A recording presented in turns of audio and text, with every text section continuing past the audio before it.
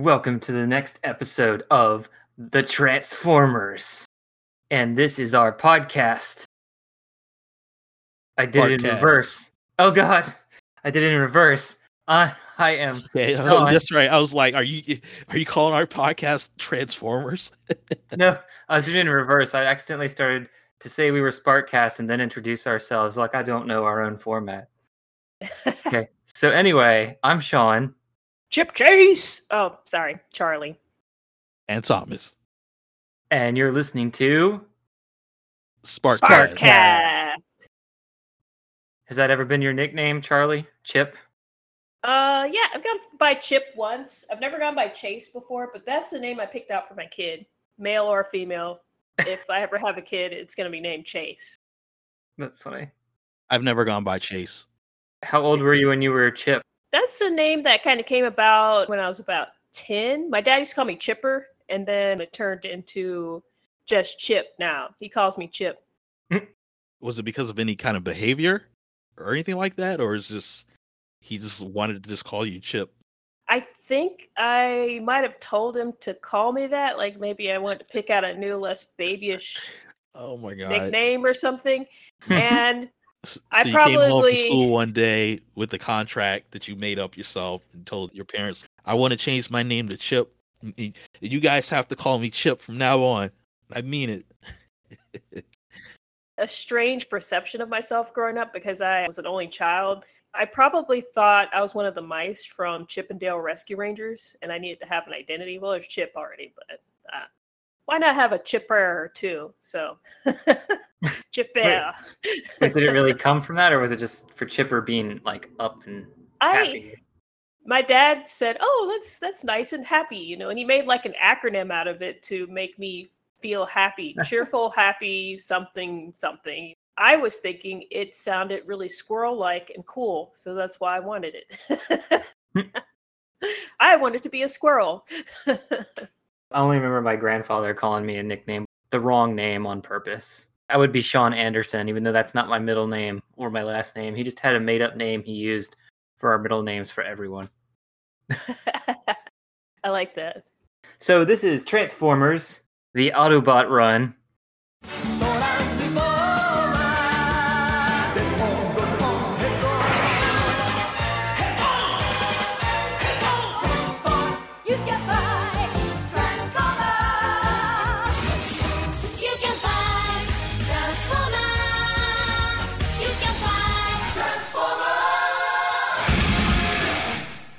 I don't know why, but I kept thinking this episode was just okay, even though all the Transformers are there.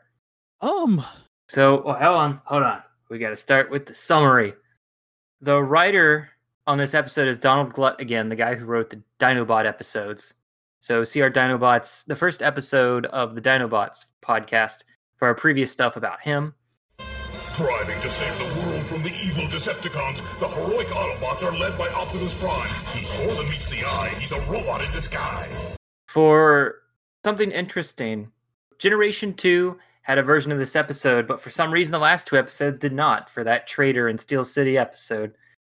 But the Japanese version, for unknown reasons, this is one of the final aired episodes despite not having Skyfire in it. So I couldn't find out any reason why this was aired almost a year later after the previous episode. But the cuts they used in that episode where they cutted the dialogue with Ratchet saying he and Wheeljack would stay behind with Huffer, and then transforming at the base and then driving to the race, and that was enough to cut all they needed to cut to keep the whole episode. And oddly enough, I didn't know about this earlier. In Germany, and Germany alone, this was one of 12 episodes that were released as audio cassettes for kids. TF Wiki states, quote, each cassette retold 2 episodes selected from the first 3 seasons of the cartoon using dialogue recorded for the German dubs by Polyband, unquote. They featured a narrator and included random packaging art on the cover, sometimes featuring characters that weren't even in the story. And all the sound effects came from Polyband's music library, not from the show itself. And I found out that previously Transport to Oblivion and Roll for It were the other episodes released this way. I only ever remember, well, aside from that He-Man She-Ra one I had, that was a cassette of the movie, I think we had a DuckTales tape that was just one of the episodes on tape. and the book was just screenshots from the episode. That's weird. It had the theme song at the beginning of the cassette, but it used all the sound effects and everything from the actual episode. And it might have put a narrator in there just so you weren't completely lost. But I'd have to see if I actually still have that downstairs in my cassette collection or not. Well, that's weak. I had some book and cassette kind of like that, where just straight out of the cartoon. And I look back at those and I just think, just looking at them, I'm like, this is kind of cheap, man. They didn't really make a new story or anything. It's just straight out of the episode. Yeah, I know that Transformers Prime and Animated both did that, where they released books that were just screen caps of the episode itself, and then you didn't have to commission anyone new for art, and just make a really quick release for kids, because kids won't recognize, right? Oh god, Voltron! I literally found the Voltron storybook I had as a kid about the deadly flowers, where they have to go and find a cure for one of the pilots, or else they can't form Voltron. And it's just screenshots blown up really huge.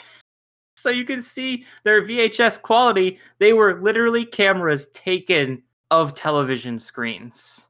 That is how bad quality it is. No! I had this as a kid. It's like, I just can't believe I found this at a store. I had to buy it. But yeah, the pictures, wow.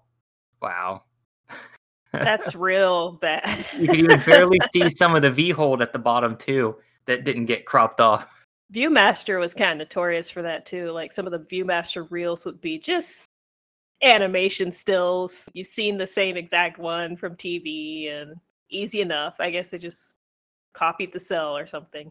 I mean, at least that would be of a higher quality, though. Yeah. Sometimes they were like just something I'd seen before. Sometimes they'd be like really crappy drawings too. Viewmaster like had so many different just variations in quality, but I guess anything could be a Viewmaster. Who wants to summarize this episode for those listening in the audience? Oh boy. Can I do half of it? Sure. Okay, so Spike and Chip think that it would be a great idea to have the Transformers have a race for charity. Imagine that. Of course, the Decepticons are listening, and I guess Ravage Cassette records it all, and Soundwave plays it back to them, and yeah, they form a plan to wreck this race. Well, they're also working on this diabolical transfixiator thing. I guess it's called the Transfixatron, that is supposed to keep the Transformers from transforming from cars, jets, whatever, back into their normal robot shape.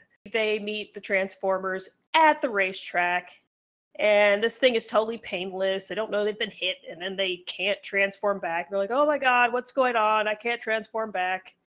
And then a whole can of worms opens up with the Decepticons taking them back to the base and throwing them in a diabolical crunching machine. I don't know what that thing was, but that's where I was like, oh, what is going on now? It's just chaos after that. All the way up until, we're jumping in the air and catching grenades, and this episode, oh man. Okay. Well, some of the Autobots scientists had to create an anti-transfixer, free the Autobots, and then they all eventually get free, but oh no, it's not over because they have Devastator, and so then they got to fight Devastator and use the Transfixatron against him, and then of course the Decepticons are like, well crap, we lost our trump card, time to retreat, the end. Yep. This was a fast-paced episode, I gotta say. There was so much going on in just seconds that it was just like, it was really crammed in there. It's funny you say that because there's also moments where it's just not a lot happening in between also. Oh, really? I think it's also because different things cut. Like you have all this buildup of the race and the Decepticons, futzing around with their technology. And then you have all of them transforming like in 3 different instances throughout the show. And then, of course, even when the main plot's done, it's like, well, we still got Devastator, time for a Devastator battle. So it's like a lot of little things happening. It's all these off the beaten trail Transformers that you haven't seen that often. Like, I guess there was Sunstreaker. There was Trail, what's his name? Trail, whatever, the VW bus. Trail something. Yeah, Trailbreaker. He's the one with the force field. Yeah. So we didn't use it this episode. And just, I'm like, oh, okay. And then I use Huffer instead of Gears. I guess Gears is on vacation. Yeah, well, no, he's there. He's there racing and fighting with the rest of them. Oh, okay. I mean, he didn't actually complain about going to the race because they could only pay 5 voice actors this episode, and it happened to not be the guy who voice acted Gears. So there you go. I guess Huffer and he argued about it, and they decided Huffer had the better whiny voice this time. I just imagine them playing rock, paper, scissors for who gets to go to the race, and the loser has to go race. Oh, you know who was in the race? Mirage. And now I'm starting to see why Cliffjumper was trying to throw him under the bus the whole time. Because he's just arrogant.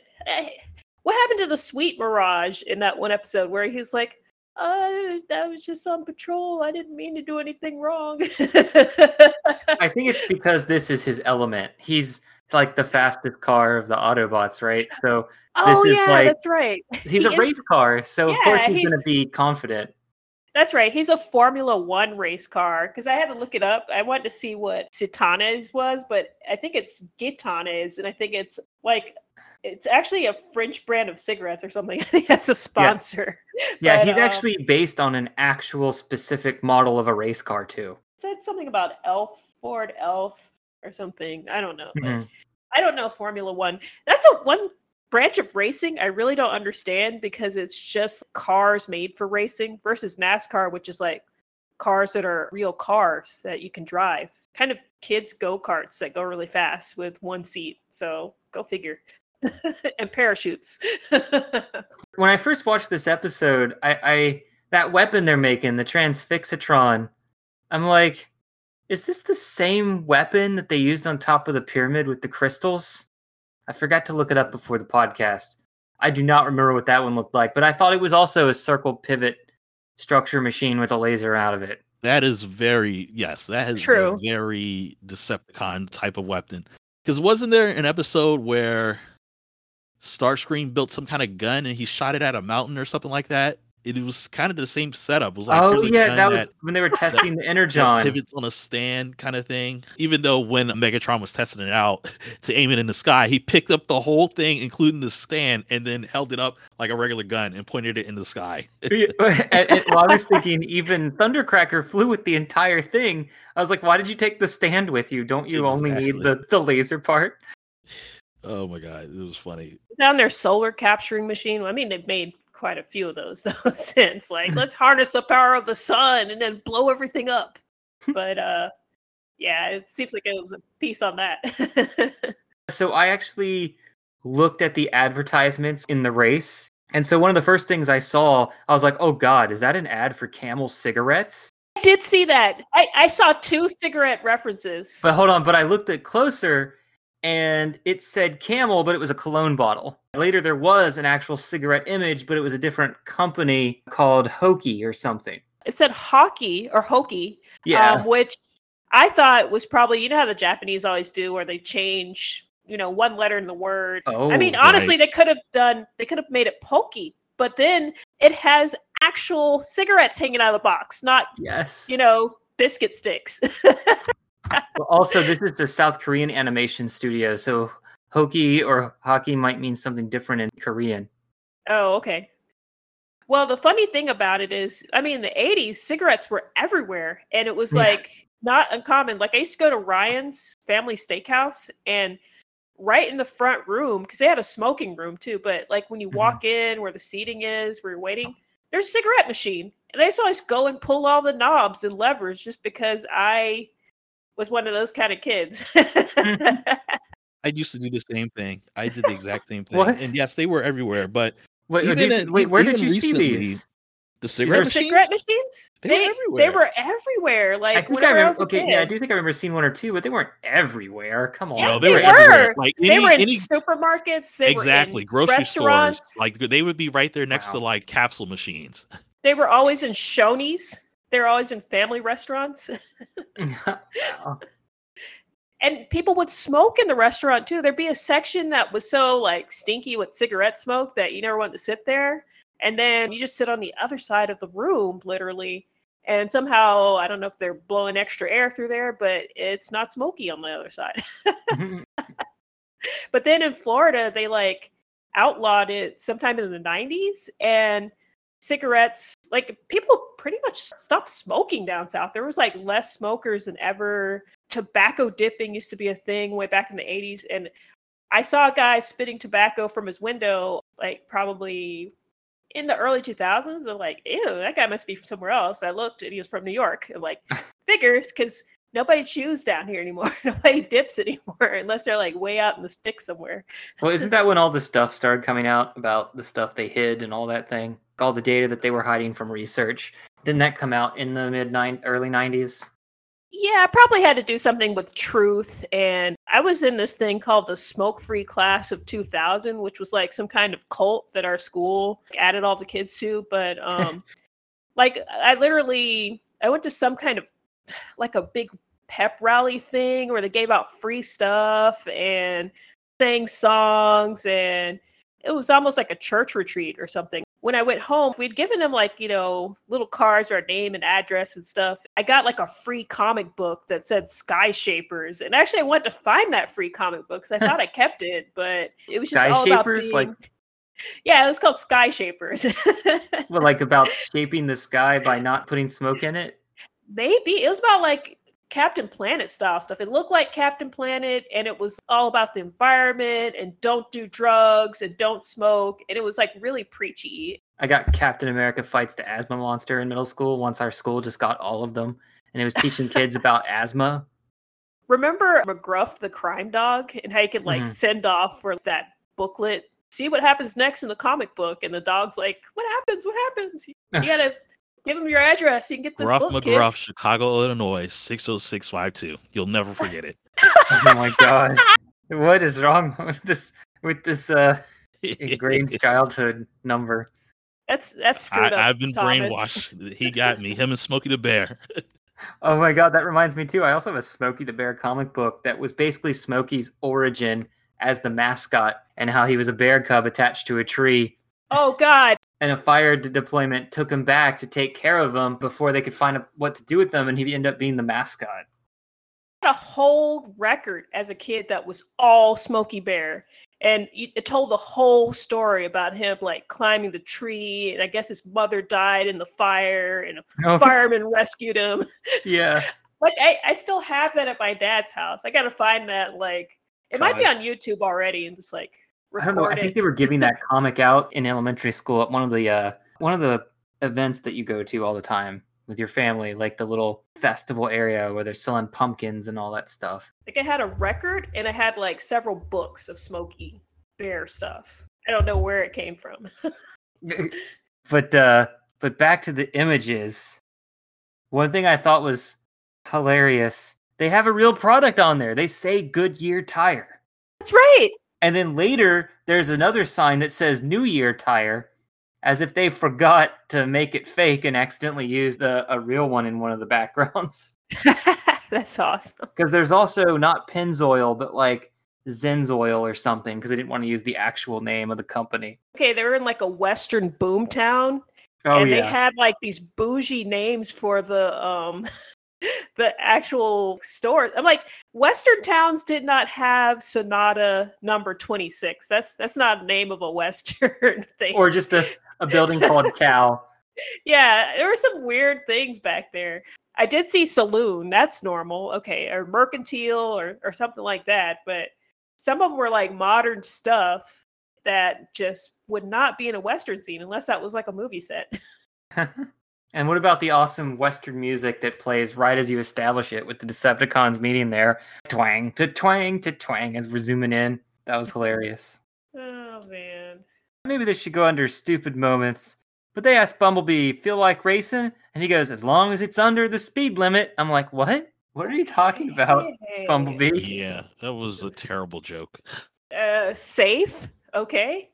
I guess that was for Chip. Make sure he doesn't accidentally fly out of the car. Like he flew into the car. What do you mean, flew into the car?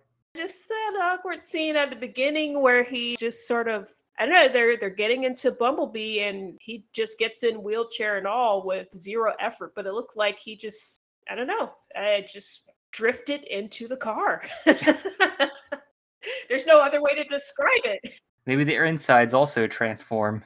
Yeah, well, I figured maybe Bumblebee is just really handicap accessible and he has this nice ramp or something, but like Spike gets in the one side and just Chip is no problem, just like he walked the wheelchair in pretty much. Just, man. He's got jump jets on the back of his wheelchair. Yeah. He just jumps into the car with his wheelchair. That's so strange. He turns forward. He's sideways. He just turns it forward. So, Thomas, what'd you think of Starscream in the beginning? He's like, oh, this won't work. Megatron's like, well, all right, you're the first guinea pigatron. But he's like terrified. He's like, no, Megatron, not on me. And then he just does it. Like, he just submits. I feel like and then he transforms. They were noticing how popular Starscream was and how everybody loved him. So they were trying to go out of their way to make him look bad. Because that segment really went on for a really long time. And it was not anything, fun to watch from Starscream's perspective. I mean, it was just him just being a big baby, just completely weaselly, just like, oh my God. It wasn't entertaining at all for me.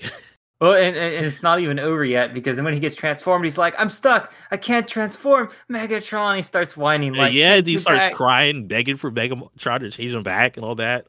That was cringeworthy. I felt embarrassed for him. Yeah, it was hard to watch because it just went on for so long. Well, is Donald Glut the guy who was like, I loved writing for Starscream because he was so fun to beat up? Or was that the other writer? I think they mentioned that some of the writers like to beat up on him when they wrote scripts. But yeah. Oh, I have a question for your computer people. So at one point, he tells Starscream that it works now. He says, transform back to your root mode. I'm like, root mode? Is that like a root command? What is a root command? Like, that's like because they don't call themselves robot form because they don't see themselves as robots. They do call vehicle forms though. But I don't know what they call themselves. They don't say go back to Transformer form or go back to Decepticon form. But I was like, what does a root in computer language mean? It's basically like home. It's basically where things start. Yeah. Or originate from. And then, so okay. I guess they view themselves as like their robot mode is their root mode and their transformations spring from that. Like they, that's a level different up below. Yeah. That's the base operating system, the platform. Okay, cool. So I actually had an epiphany while I was typing my notes that just came out of the middle of nowhere. I was like, root. Root is just a robot without the B. I noticed another technical I think that's issue. Just a random coincidence. I noticed another technical issue I had. I think it was who sent back the images. I don't know if it was Ironhide. Someone sent back images to the Transformers, and then they had to figure out where it was. Like they had to cross-reference. Hound uses holograms. Oh, it's Hound. Okay. Which I did not know he could teleport holograms like miles away into the base. He can't send GPS coordinates? Come on. Like that would have been so much lighter than sending an entire hologram of, a picture of where he is. Yeah, and also I'm like he's never. I thought holograms only appeared around him. Like, can holograms be transmitted through radio waves? Is that how he got it to them? That was really weird.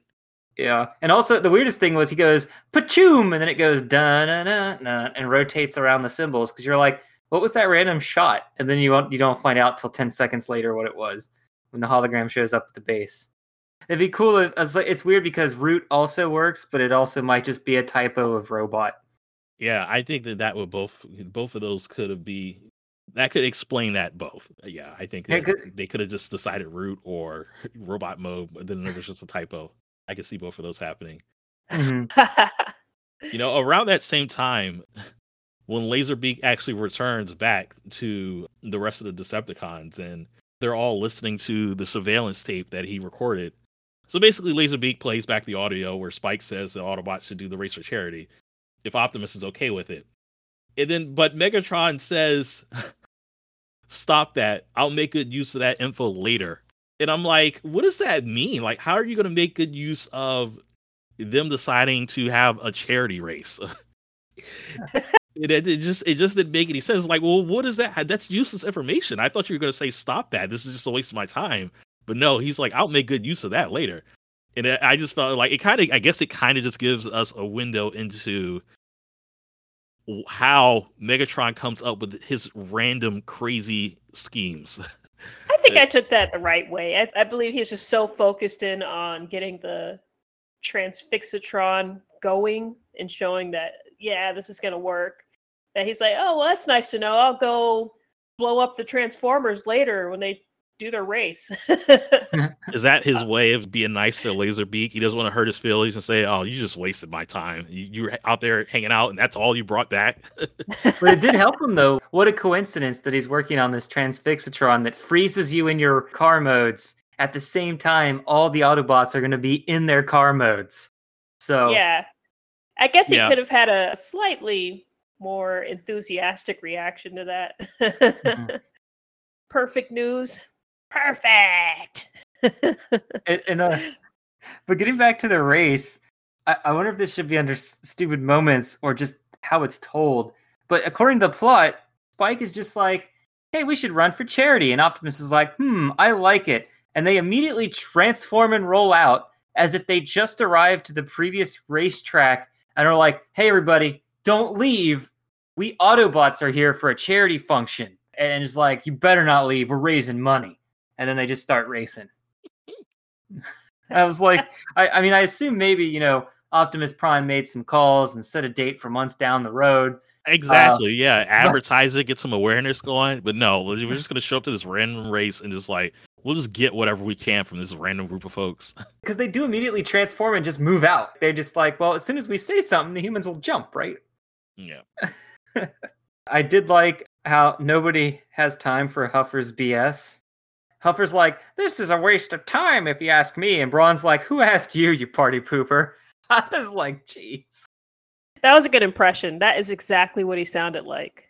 And later even, he's like, "I knew it would go wrong." And Brawn's like, "I'll stick my footo in your auto." And I don't know what he's even saying. Wow. I was like, they try to make a joke without knowing how to make a joke. He's like, "But we're outnumbered." He's like, "What's wrong? Your backbone infuser turning yellow?" I like how everybody just comments on Gears and Huffer's personality defects all the time. And they just don't have time for any of their crap. They seem very unlikable according to the Autobots. Yeah. Now that I'm thinking about it, why weren't they thrown into the cave? Because the whole episode, I'm thinking like, okay, the Dinobots are gonna come back, right? That cave that you guys have right there. You're gonna open that up and bring them back out and toss Huffer and Gears in there. Dinobots are probably outside grazing. Optimus doesn't want to disturb them because of how personality dysfunctional they are. So he's like, don't bother them unless they're already here. Did they let them free? I thought they were still trapped in the cave. Well, no, that was only before they got the better brain implants or whatever, right? Oh, they did get upgrades? Okay. I don't remember. I mean, they made the other two in the next episode. I assume he would have upgraded them. I just know they weren't going to dismantle them and shove them in the cave again. So maybe if you try to get them, it's like, meet Grimlock watching sunset. No time for racing. Right. Oh, one thing that I thought was cool was like, I just imagine, I love that Shockwave shows up in this episode. He doesn't have any speaking lines, so it's probably animation blunder. I mean, I see even Blue Streak and Windcharger show up. But they actually are written into the plot. Well, Windcharger is. Oh, but I just imagine really? Shockwave. What? I said, oh, really? That must have been animation. I don't remember him in there. Yeah, he's there in Western Town in the beginning, and he shows up at the race in the beginning. But he doesn't do anything to herd the Autobots. And when we go back to Western Town, he's never there the rest of the time, except maybe when they first get there. I can't remember, but he's never seen attacking or anything as if they realize their mistake later. But I just imagine Shockwave going like, "Come on, Megatron, I got to get out of here. I can't stand up here. I'm all alone. I'm going crazy." And be like, Megatron just be like, "Fine, you can go with us on our next adventure to hurt the Autobots, but you can't say or do anything. You can just watch." Oh my god. No, Shockwave's too loyal of a soldier for Megatron to treat him like that. That had to have been an animation error. Anybody else have anything else they like or dislike? I think I'm saving some things for stupid moments. No, I don't have anything else. Okay, let me see what else I had here. Oh yeah, where did Soundwave get his giant gun? I was like, is this from the action figure? Because it was huge. I've never seen him use that thing before. I don't know if you guys noticed that. No, I No. didn't. Oh, okay. I think the last note I have is just okay. No, two. I had three things here. So I like the design of the destroyer. I thought that was pretty cool. That the little thing just picks them up and is going to chew up all the Autobots. I like how once Devastator's defeated, Megatron's like, we're outnumbered, and Starscream just says, let me guess, we retreat. They retreat. Okay. But Thomas, I think that there's one thing here. Oh yeah, I put down, I hate that there's no Shockwave during the final battle. Sad face. So Cliff Jumper was the one Autobot. He stood in front of the mighty Devastator, risking life and limb to take him down and become the hero of the episode, right? You're going out of your way to give him a bunch of credit that he doesn't deserve. No, he just gets picked up and thrown into a barn. And he was probably only there because of his bloodthirst. You know that's the truth. I know. Animation errors that you noticed throughout this episode. Know if it was actually an error, but there's a part where Megatron's hips look really sexy when he's walking. Like, Oh, yeah. it's right after like he was firing at the audience during the race. For some reason, like the Decepticons are walking along. This is one of those moments where if you've seen, one make of cartoon, they use the same shots or something again and again. But I was totally seeing like, the Misfits and Jim and the Holograms walking when I saw them walking along. I'm like, they must have used the same shot from something, to do that. They just used the same shot left, right, and then repeated it 3 or 4 more times to save animation. So it's just the same thing repeating. But I've seen this a lot. For some reason, I just noticed this on this meme where it's like haters gonna hate, because I've seen that all the time. Yeah, but it's like about 10 minutes in, and it's just hilarious. It's like you could totally make something out of that. That's totally memeable.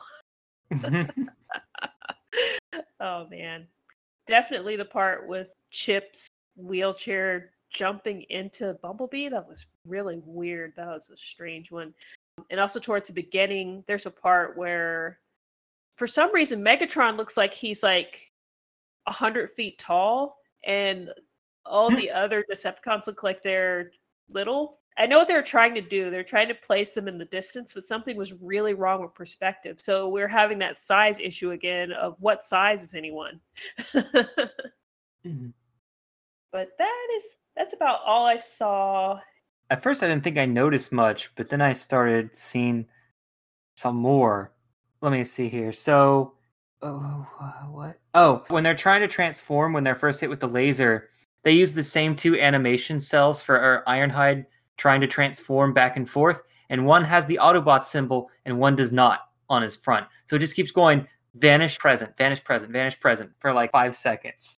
Yeah, the animation that they were using for that back and forth struggling to transform thing, it was kind of bad, because like some of them you could just tell it was just the slide being duplicated on top of another slide and just sliding it back and forth. Like their shapes were stretching, which they shouldn't do. They, their form stays the same. It just moves around in different places. It doesn't stretch or anything like that.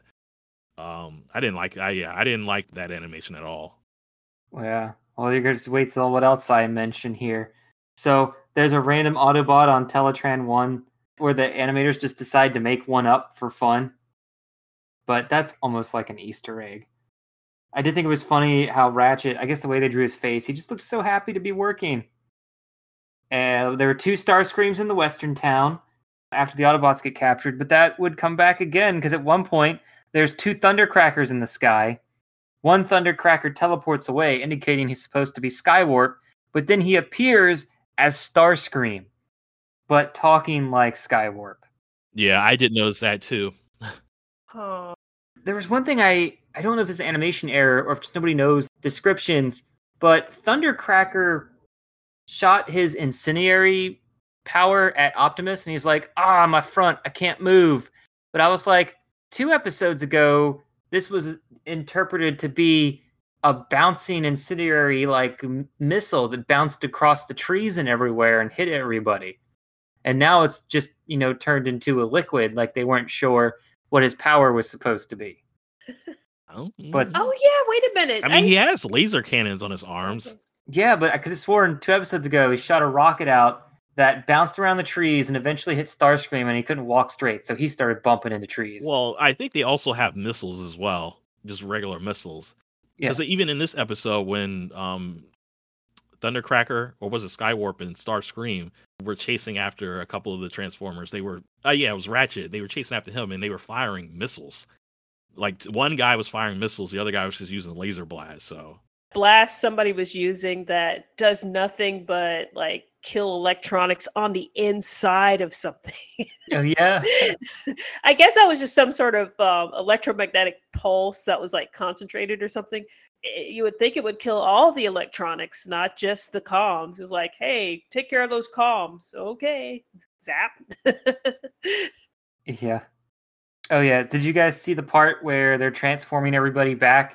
So some Autobots like glow and transform, but for like Optimus and Windcharger and Ironhide, they're not drawn. They're just, the background is blank. And then all of a sudden, boom, a flash, and they transform as if the whole first part of them just being present in the scene was never drawn. Yeah, that sequence is also kind of weird. Because Yeah. they who was it? Chipped through the grenade, and it landed in a between 4 Transformers, but the other half of the Transformers weren't near them. Yet somehow the I don't know, the area of effect affected them all the way over where they were. But while they were transitioning through the scenes, the effect they were using for like the emanating electromagnetic field, it stayed on that bottom left corner of the screen, even though the animation, the perspective was changing completely between the different shots of all the Transformers now being able to transform. I thought that was like also kind of very weird. Oh, was there like a small circle that indicated like it was spreading out to change them back? Well, yeah, it was a small circle that grew. It was a bunch of concentric circles that were spreading out from a specific spot. I liked how Devastator transforms by magic instead of, functioning art that transforms into an arm and leg. It just merges to his body and then magically transforms into an arm. They're just like, episode's almost over. We got to get it out. Boom, boom, boom, boom. He's a giant robot. Done. Yeah, that was pretty hasty.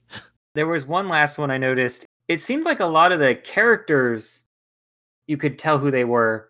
But then once they were in vehicle form, I was having some trouble. Because I forgot that Windcharger is red-blue, but he's fully red when he's transformed.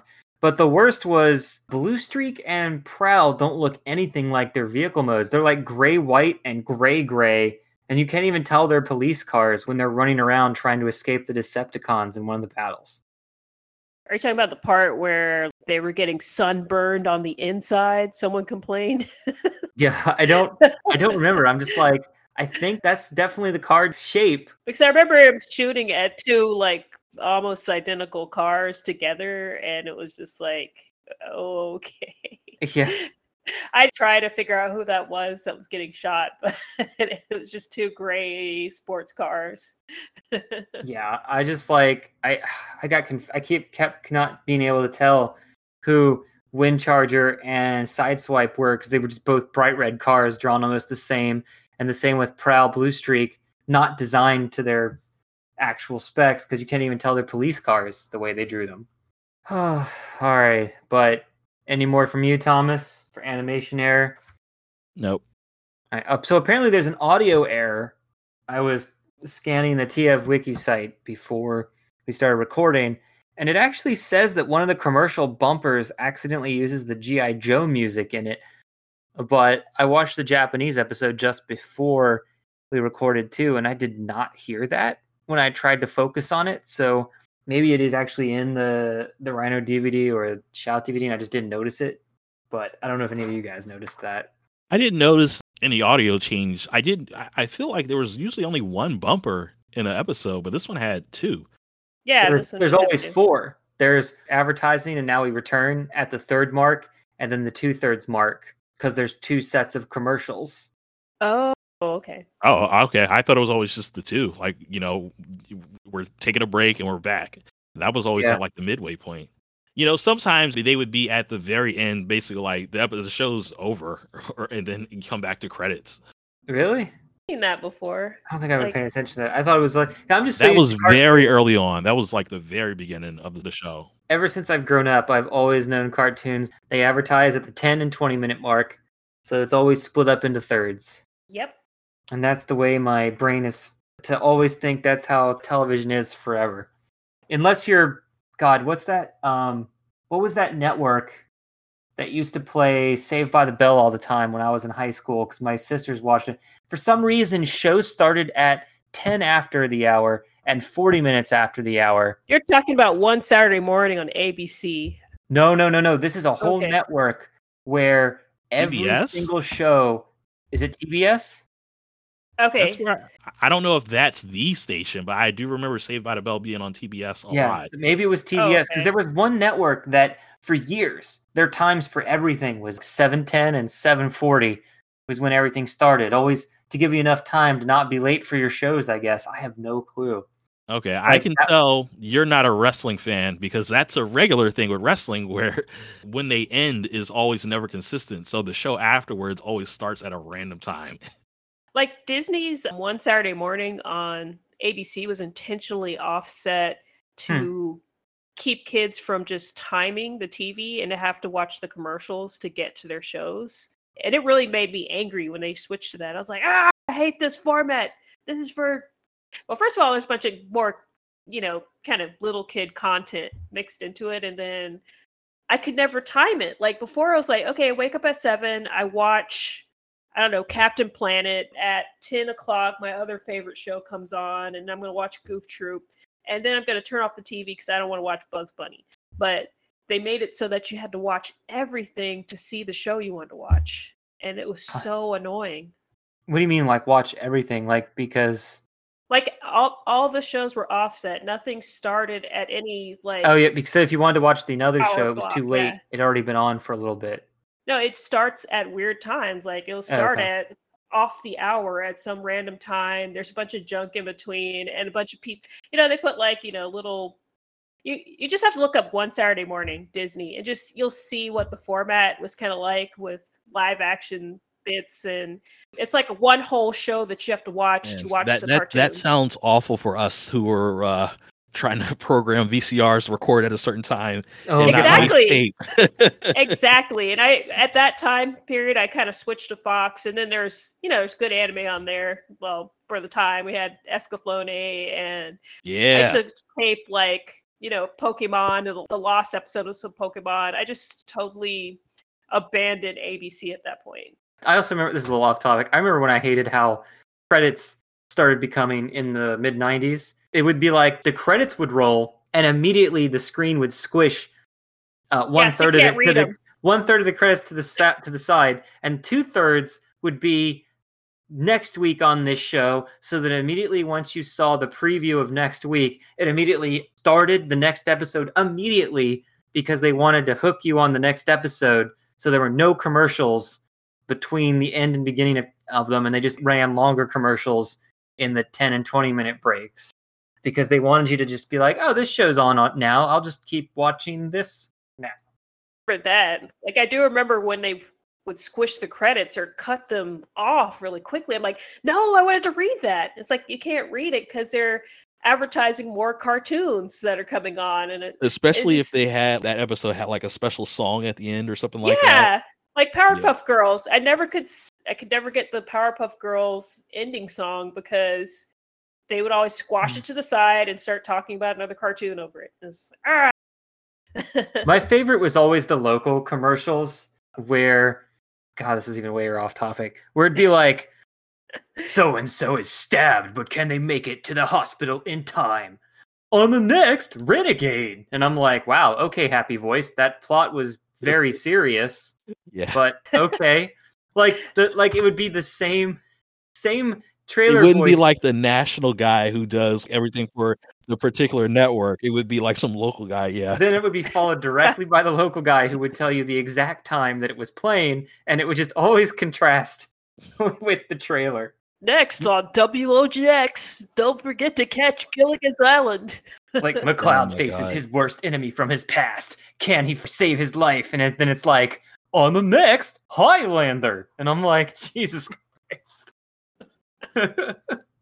Tonight at 9. I kind of like the local flavor, though. Those are the voices that you recognize. I mean, I guess they use some of the same ones. It might have been people that were doing the local news or something. They're all at the same studio because the voices sounded the same. I guess it was localized for your area. Yep, that sounds like the guy over in Ocala telling me the news and the weather and everything else. Yeah. But Well, yeah. So, next subject. So, unfortunately, no deleted audio. We've only got one of those left. But retcons. So, not a retcon, but this is the first episode in which the Autobots actually call themselves Transformers. It's now their official name instead of what real world kids call them. Now it's actually in canon that they are the Transformers. Previously, Optimus Prime had glowing red eyes in an episode. Not to be outdone, this time Megatron has glowing red eyes, but now with laser beams. Yeah. They should have been glowing in red the whole time. Is this going to be a trend for the rest of the show? What, that nothing's consistent? Or yeah, I just feel like they should be red for the rest of the show now. That's a very good look for Megatron. Well, I always like baseball cap Optimus Prime's design since I've been rewatching these, but he doesn't show up very often at all. But I keep wanting to like. I just really love that design. But I already mentioned the Thundercracker's incendiary guns that fired lasers that I could have sworn were bouncing missiles that ricochet off trees. Maybe that was Skywarp's thing instead. No, and I just don't remember. I don't care enough to look it up now. So, I'm just going to say, you know what? We're skipping main character and Megatron's energy because there was no energy this time. And there was no main character in this episode stuffed with 30 Transformers. Yeah, there was a lot of them in there that we don't normally see. But we are at Starscream's blunders and other stupid moments. Don't tell me what to do. I'm not like the others. I do what I want when I want.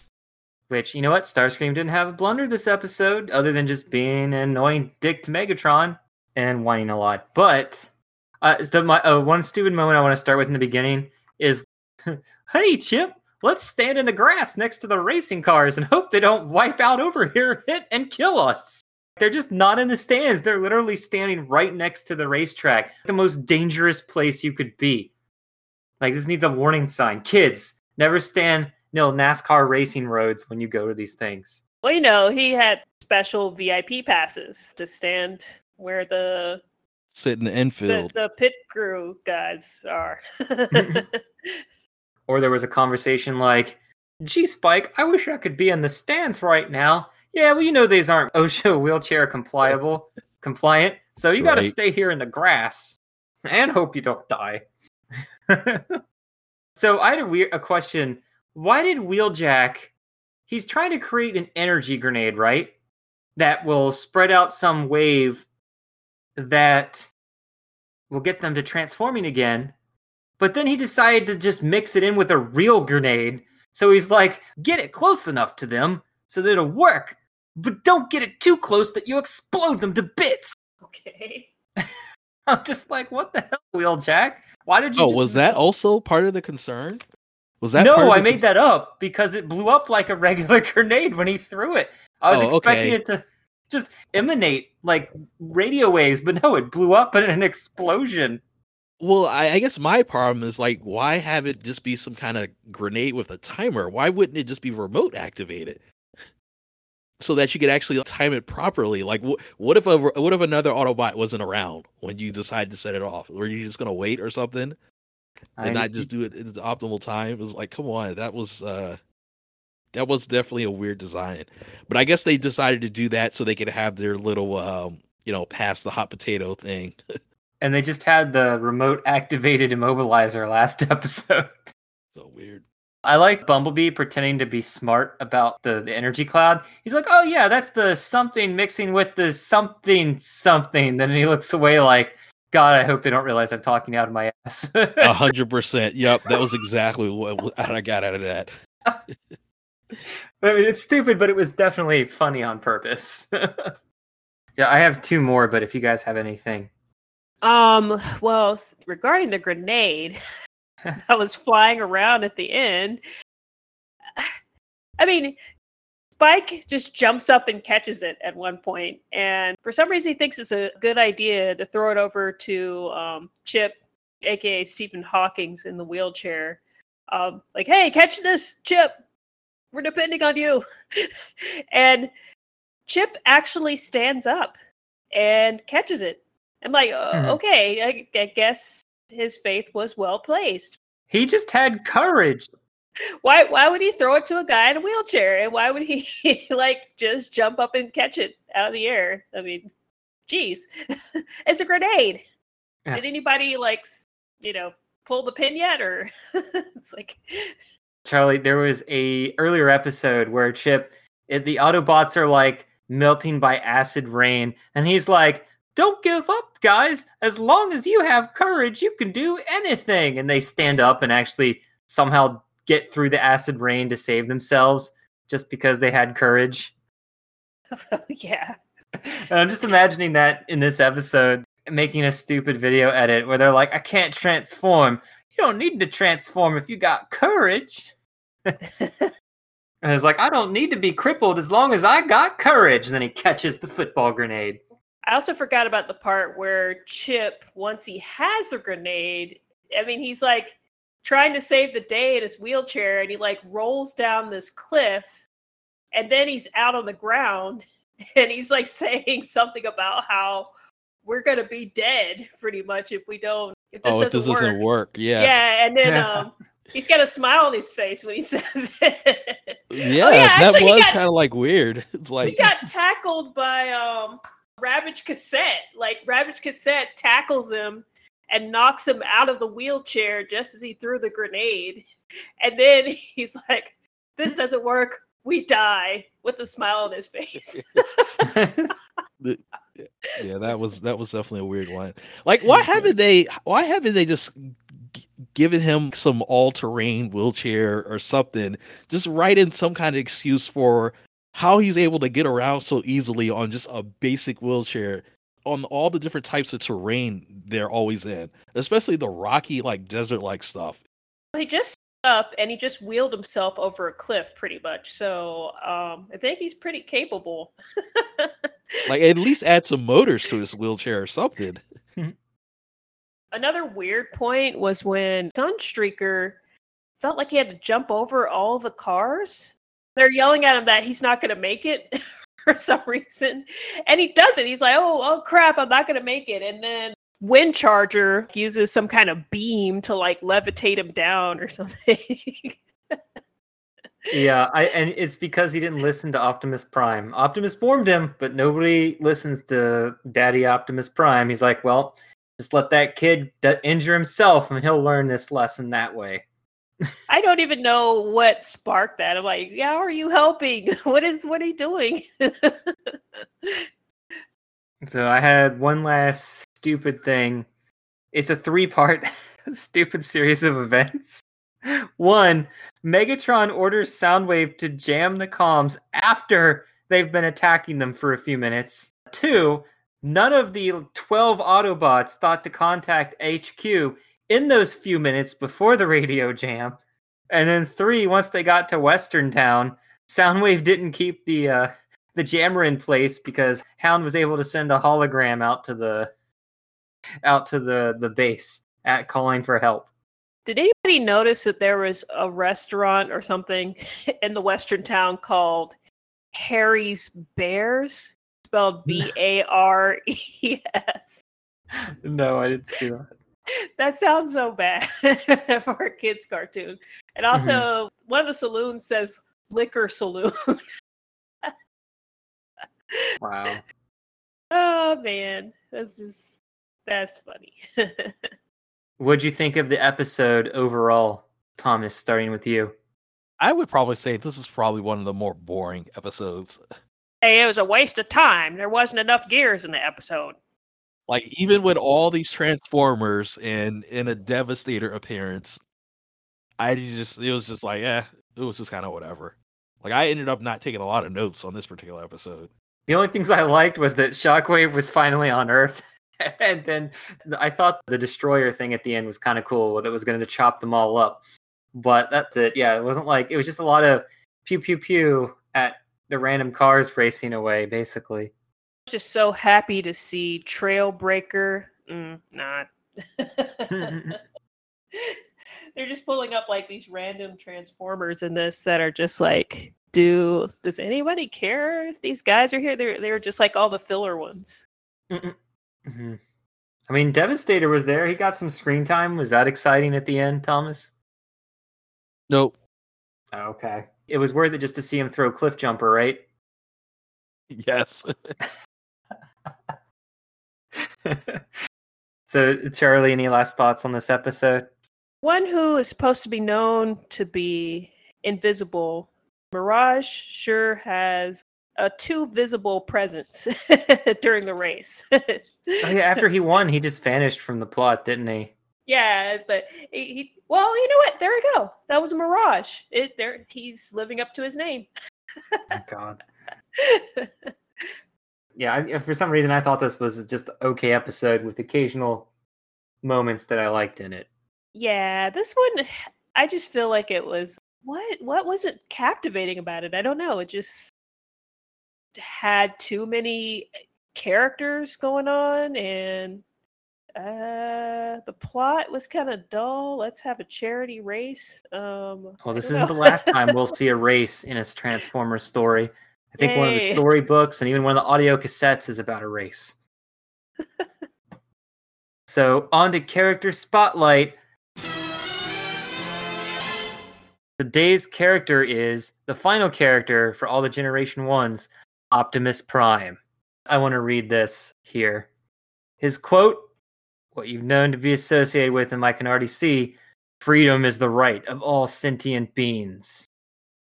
And the description on his first action figure, Optimus Prime is the largest, strongest, and wisest of all Autobots. Feels his role is the protection of all life, including Earth life.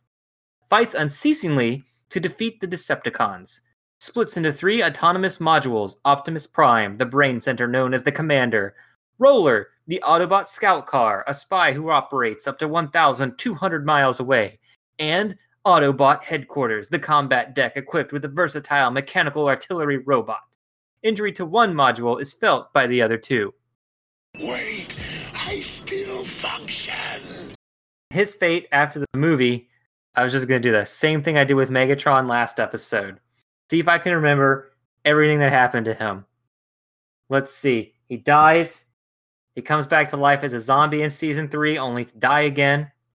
Then a Quintesson has to bring him back again when all the Decepticons and Autobots are infected with a rage virus. And then in the Japanese show, he dies again. I forget how. Is it because Cybertron explodes? No, because Galvatron survived that. I forget. He somehow dies again. And this time it's so the headmasters can take over. And then Rodimus is like, I'm leaving. Peace out. I'm going to go explore space because I don't want to be the Prime again now that Optimus is dead again. And then for some reason, Optimus shows up, but it's not Optimus and Master Force. It's like, it's unexplainable for a long time. And they're like, oh yeah, it was add-on to Optimus that somehow gained its own sentient life force through whatever the plot was for Master Force. So, and then later, after the cartoons are over, Optimus is brought back to life again during the last storybooks from the last figure line, where he comes back to life to fight Super Megatron. And I think somewhere in between there, I don't know, other stuff might happen from mangas. Who knows? All I know is he dies a lot and comes back within just this one continuity.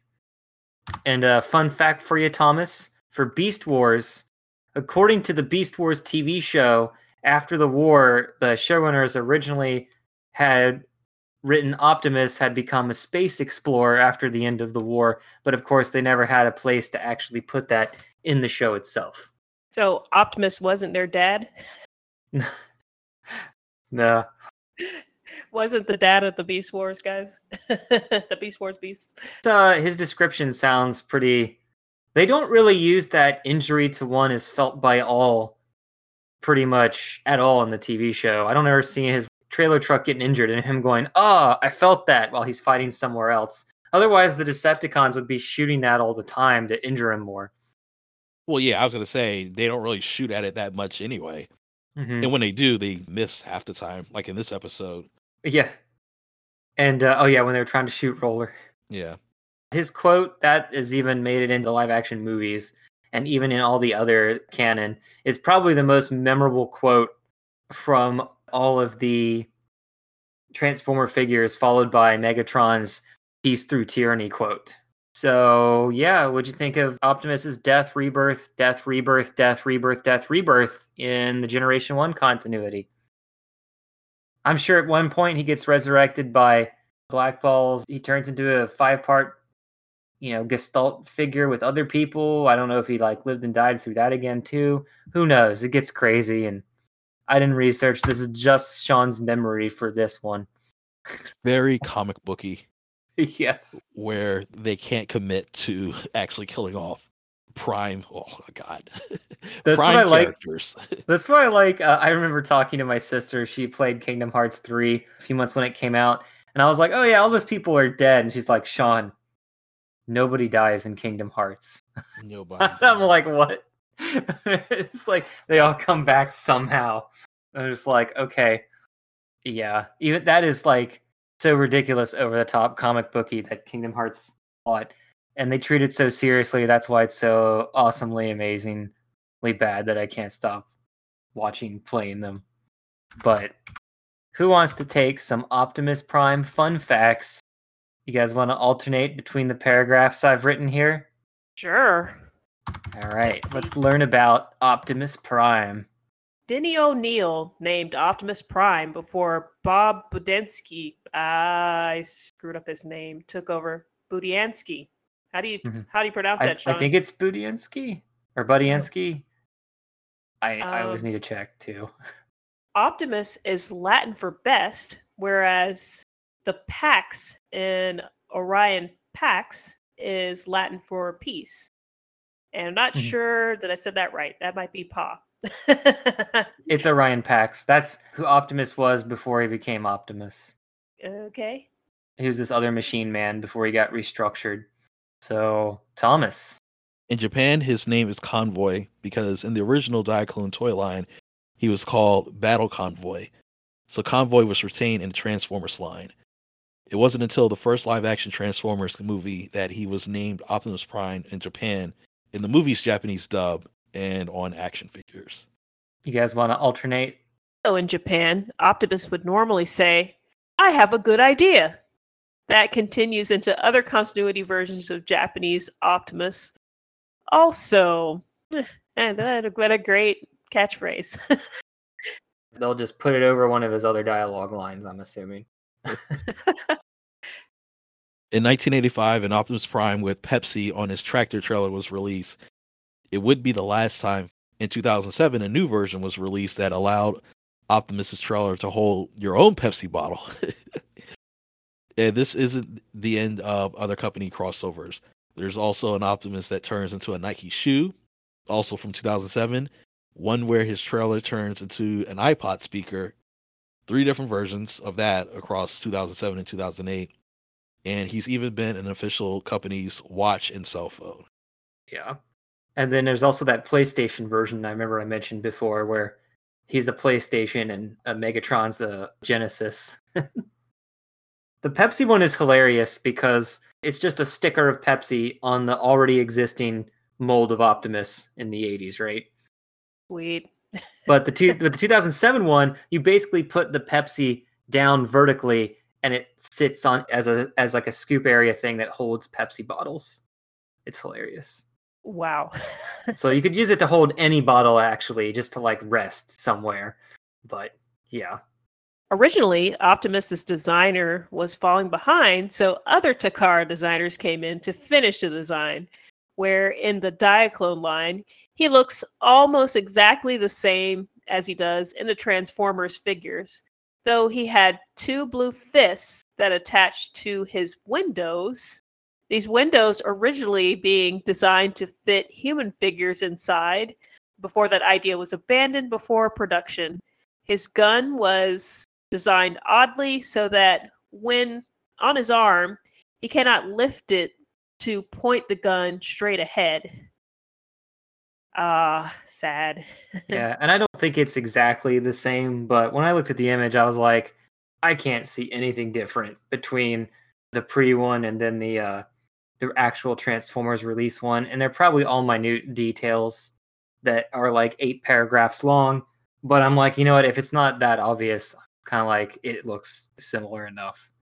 I guess it wouldn't have been as fun to play with if you couldn't actually point the gun. Just have him stand around with it. Yeah. In Danish, his name was Primus Optimus. In Canada, in the figures, he was Optimus Primo. But Optimus Primus in the cartoons, in Italian, he is simply Commander, and in Hungarian, it translates to Optimus Chief. In Portuguese, there are 3 versions which translate to Optimus Supreme, Leader Optimus, and the First Optimus. And the Taiwanese literally translates to Invincible Iron Ox. Face plant. And in Ukraine, their translation is basically Optimus the Best. That's so Eastern European. Those last are the best, like Optimus the Best or Invincible Iron Ox. Oh my god, yeah. Megatron still had the best name. What was Optimus the Best. Big Mega. Big Mega, yeah. So this next one, it says, so Optimus was originally written into My Little Pony movie script, where one of the ponies was supposed to have asked him for help, but then he refuses for some reason. And then they also wrote G.I. Joe's Shipwrecked in there being asked to get G.I. Joe's help, and they would have also rejected the pony, but apparently Shipwreck was also supposed to be drunk as well, according to the note. But Hasbro told him to remove both cameos from the My Little Pony movie. Like, from the script. Like, they never even got animated. Oh man, I can't see how that would have worked anyway. Yeah. Just throw all the Hasbro characters in there. I mean, Mhm. it's not like My Little Pony watchers would be that interested in G.I. Joe. Well, besides me, maybe. I did watch all of those shows. But yeah, that would have been pretty awkward. Okay, Optimus originally had a pure gold design from the original mold for the 35th anniversary, but it was canceled. Funnily enough, it would have been on a trophy stand, and you can still transform him on it. However, a rare gold version was made in 2004 for a contest. Only around 10 to 20 are assumed to have been made, as well as a 2018 gold version meant to look like his coloring in the Golden Lagoon episode. Everybody wants their pure gold action figures. The original Beast Wars figure of Optimus Prime was a blue bat. This was because the figures were made to be a continuation of the same war with the same characters before the Beast Wars fiction was finalized. And I wanted to show you guys something. So here is... Is it some kind of like Happy Meal toy or something? No. This, I mean, it's very complicated and intricate, so that probably wouldn't... This is too expensive for a Happy Meal. I might just have to go to the wiki page and look at that picture really quickly. Which would be... No. Hurry, quick. Basically, there's these like little mini ones where in the second image, this is from a line called Koro Q Optimus. You can tell there he doesn't actually transform. So you just clip the trailer around the entire body and boom, you've got an Optimus. So weird. But the design is actually kind of interesting. Like, it actually looks good on both forms. Where'd you post that, Sean? Oh, in the Discord. The second image came first, and then I think later they also made the first picture I showed you, which is the Q Transformers, which I've shown you guys before, where some of them look really good and some of them look like crap. Like, I have the Rodimus one, which is fun and really blocky, but that one actually has moving pieces that also really do transform. But I don't know. Those are kind of cool little fun mini ones, I thought. I thought you guys might get a kick out of those. Yeah, it looks like his legs are just gone. I don't know if that's supposed to be chibi. I don't think so. Well, or maybe it is. But Yeah. either he's on his knees or his legs got just crushed and compacted into his body. They're stuffed into his feet. Yeah. Or what they should have done is just put like telescoping legs so that when you have it in robot form, you just click those out and he's standing at least a little bit taller than that.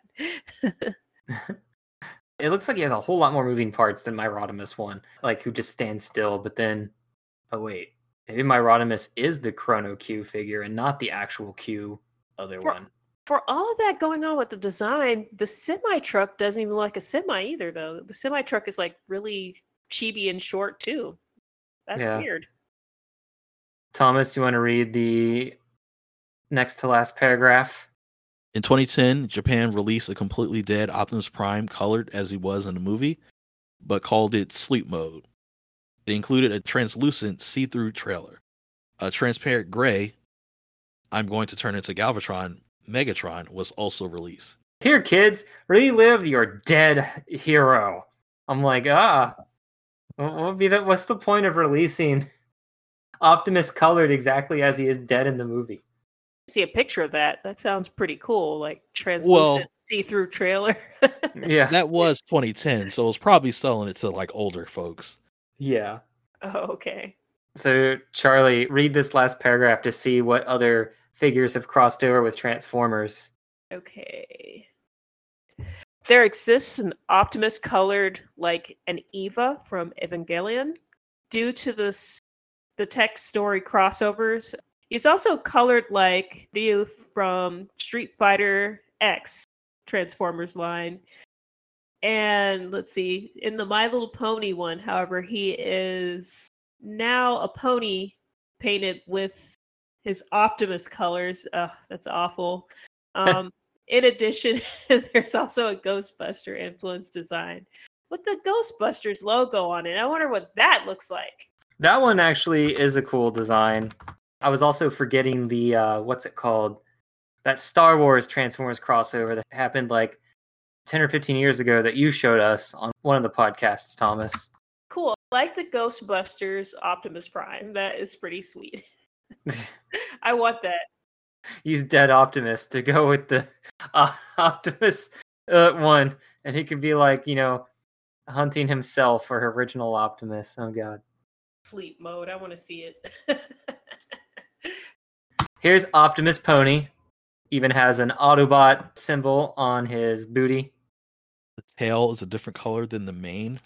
That's one of those modern ponies too. It's not quite like I was hoping for one of those traditional My Little Ponies. That's more like the new ponies that are less cute, more parody ponies. Yeah. The Optimus Prime one is where he's the Ghostbusters. The design of the trailer is pretty cool, but I think it's from the comic book. Or maybe they made the toy first and then put it in the oh my god, it comes with a Slimer. Yeah, I like that. The Slimer actually attaches to him. And that was actually pretty cool. Oh god, he's got a giant big trap that he can fit in his Optimus hands for hunting bigger ghosts. Right. The Ghostbusters should have got his help from the beginning. Are they also Hasbro? I didn't realize they were Hasbro.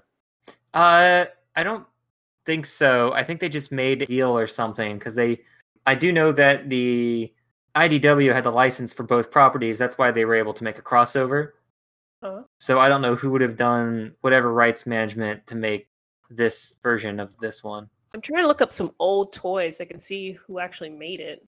But here you go. Here is Dead Optimus, aka Sleep Mode Optimus. because you know he's going to come back. So now technically he's not dead, right? That's kind of cool. Yeah, I like it. It looks cool.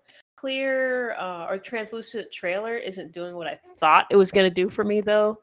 That just doesn't match.